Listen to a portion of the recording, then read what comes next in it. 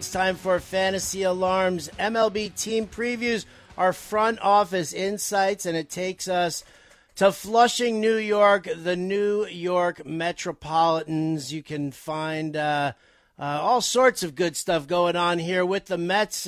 Pete Alonso's always a great guy to have on your fantasy teams. The pitching has changed a little bit now that DeGrom is no longer here with the Mets. There's all sorts of stuff going on here with the Mets. Jim, how are you today? Are you ready to talk about the New York Mets? You were just recently at camp for the Mets too, weren't you?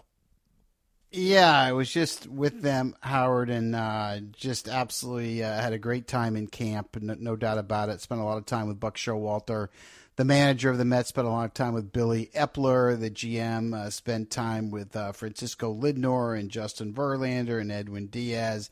So really a fun experience being in Mets camp. Great vibe out there. You can tell they won 101 games last year, and you can tell they feel pretty confident of where they are right now as a team, thinking without a doubt they're a World Series contending team. Well, listen, when Cohen bought that team and opened up his checkbook, said he was going to put all the money into the players, onto the field, and he's been, they've been fairly active. They weren't really active at the trade deadline last year, which everybody found incredibly interesting. Let's talk about what the Mets did. Let's start with their offseason moves heading into the 2023 season. Jim, biggest moves for the Mets?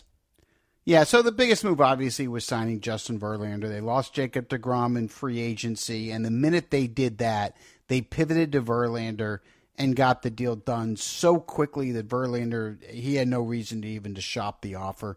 2 years, $86.66 million, and he and his wife, Kate Upton, had dinner with the Cohens. This deal got done so quick your head will spin. So that was the big move. The other big move, or I should say moves, because really they had four really big moves. The other big free agent signing, actually just before he got to free agency, was Edwin Diaz. Signed a 5-year, $102 million deal.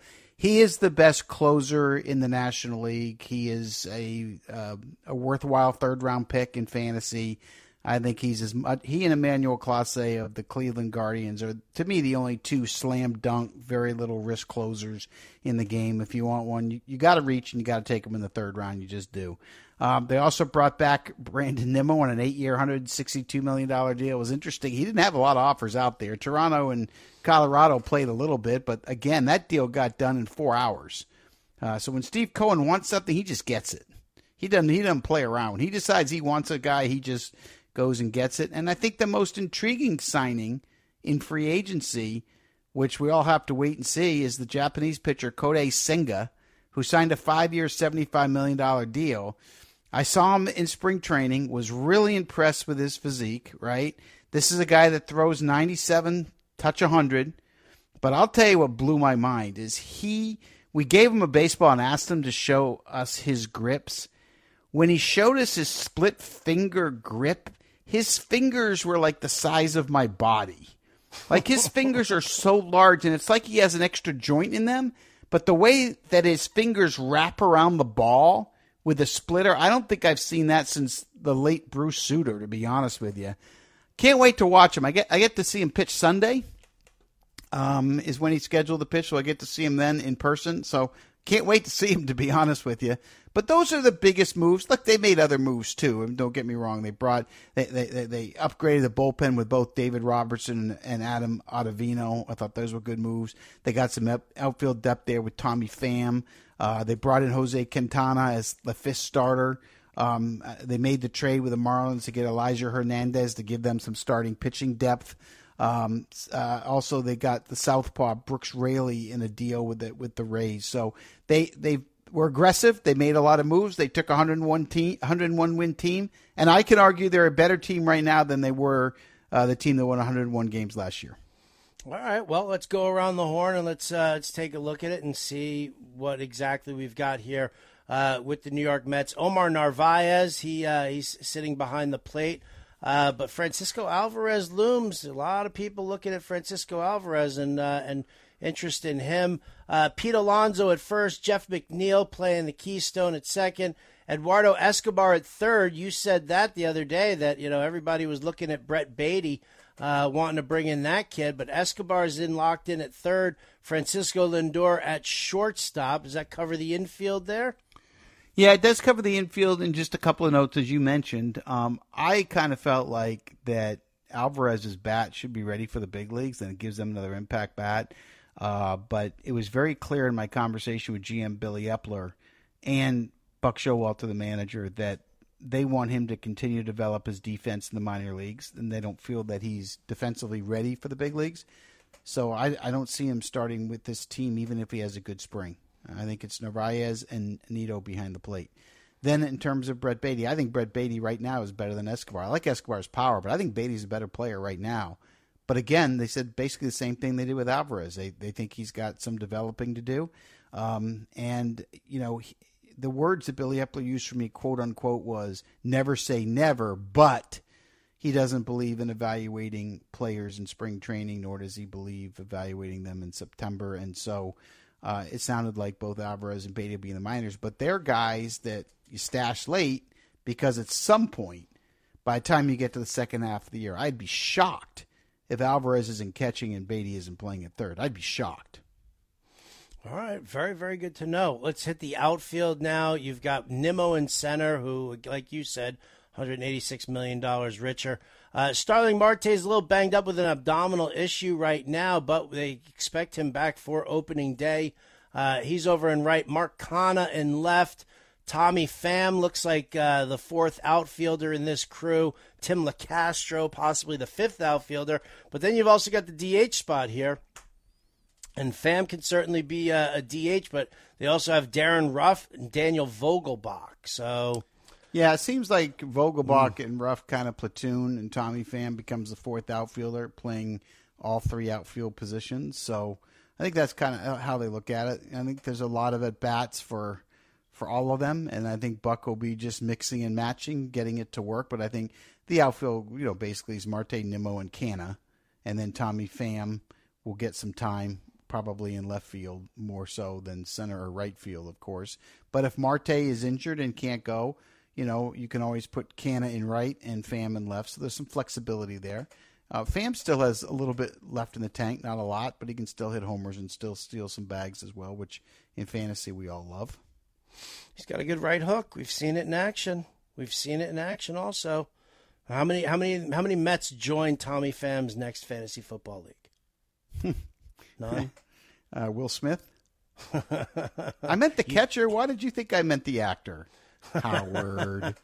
Howard. I was my not fantasy referring to the team's Jock name Peterson out slap. your mouth. I was not doing that. In the bullpen, we all know Diaz is the closing. Bullpen, no, let's go to the starters. What are you talking bullpen? Well, I want to talk start from pitching. back to the front. You don't go back to front. You always know you got to go front to back, Jim. You don't want to get diseases. I always like the caboose better. All right, we'll start with the rotation.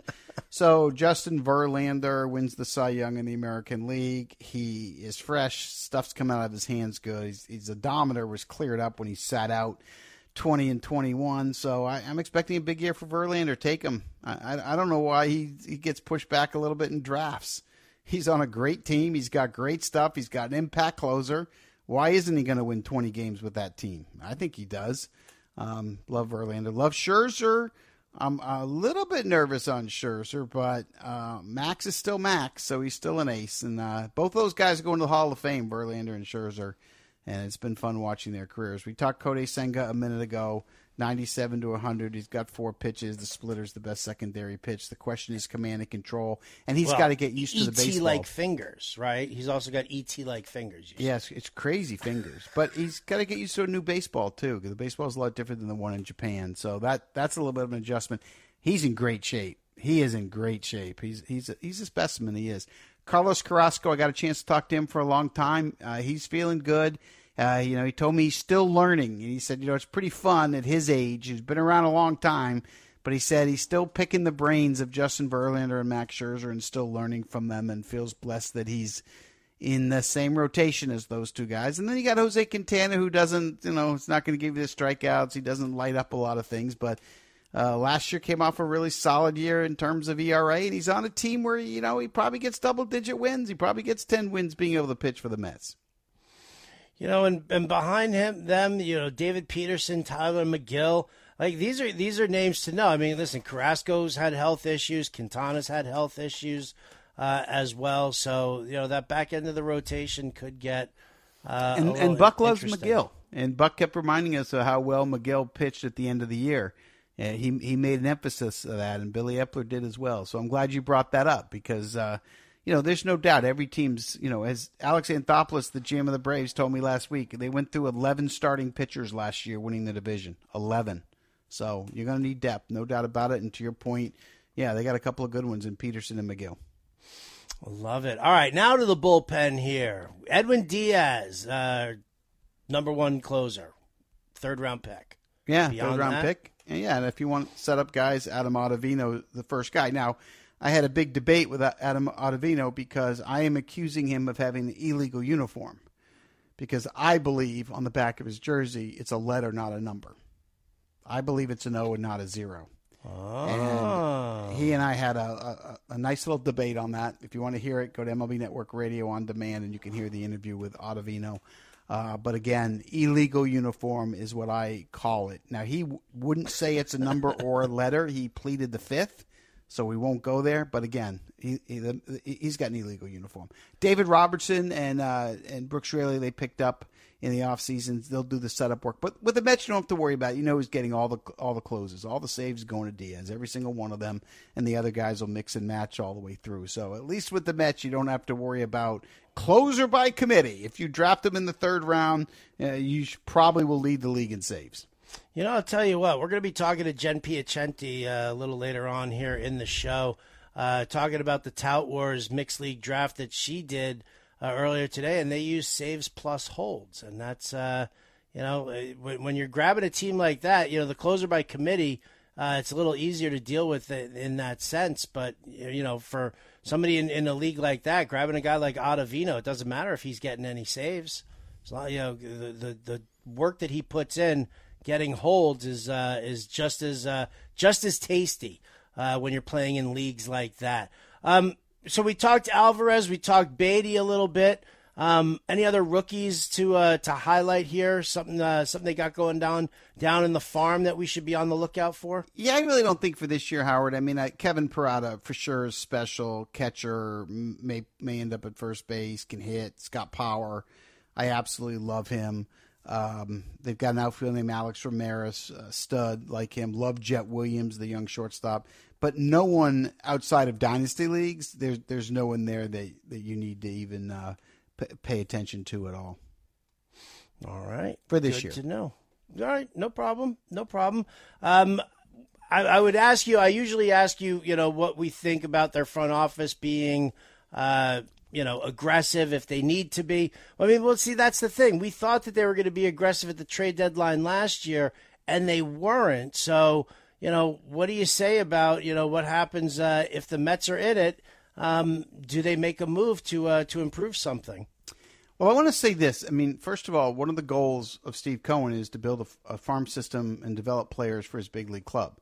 So if and when they make moves at the deadline, and I would say they will, only a matter of when, not if, I wouldn't expect Francisco Alvarez, Brett Beatty, or Kevin Parada to be any names that are involved in any trade, even if it's for a star. I can't see that happening unless it was for a trade for like Shohei Ohtani and they could sign Ohtani at the time of the trade. So I just don't see that happening. But look, Steve Cohen has been a Mets fan his whole life, and he has more money than any other owner, and he's willing to spend all of it, and he doesn't really care about the luxury tax. So if there's anything out there that can help put them over the top at the deadline, they're going to go do it, period. But I don't want people to lose sight that he really cares about developing his own players and farm system, and he wants to build his team that way. And so in order to win, he's going to need the next few years to have 3 or 4 guys in their farm system playing for the minimum at the big league level so he can go pay Ohtani or he can go pay, eventually Juan Soto or some superstar in free agency. So don't think he'll take the farm system and just deal it for pieces at the deadline, because I think that's highly unlikely. I think Steve Cohen really understands assets. He understands business. He understands long-term planning. He understands the importance of defense, no question about that, which has been a priority. He is heavily involved on a day-to-day basis, and he brings all the resources intellectually and financially to the baseball people. So it's a perfect situation if you're in the front office or you're Buck Showalter or a coach. This is your perfect situation. So expect them to be busy, busy, busy at the deadline, baby. All right, great to know as we wrap up our talk here about the New York Mets. Jim, I always ask you, one sleeper, one bust for fantasy purposes. Yeah, I mean, the bust is Eduardo Escobar for me. I look, not that he can't hit some homers, but I think he's a bust in fantasy. And I think Brett Beatty is going to beat him out. In terms of the sleeper, I'm going to go with Francisco Alvarez. And the reason I'm going to go with Alvarez, and I debated between him and Beatty, it'd be one of the two. Okay, so Alvarez starts the year in the minor leagues fine. He's one of the best hitting prospects in the game. And he's a 25-30 home run bat. Now, the reason I say he's a sleeper is look where he's going in ADP right now in drafts. That's a bargain. And so the reason that he's going that late in drafts is that we all know he's going to the minor leagues.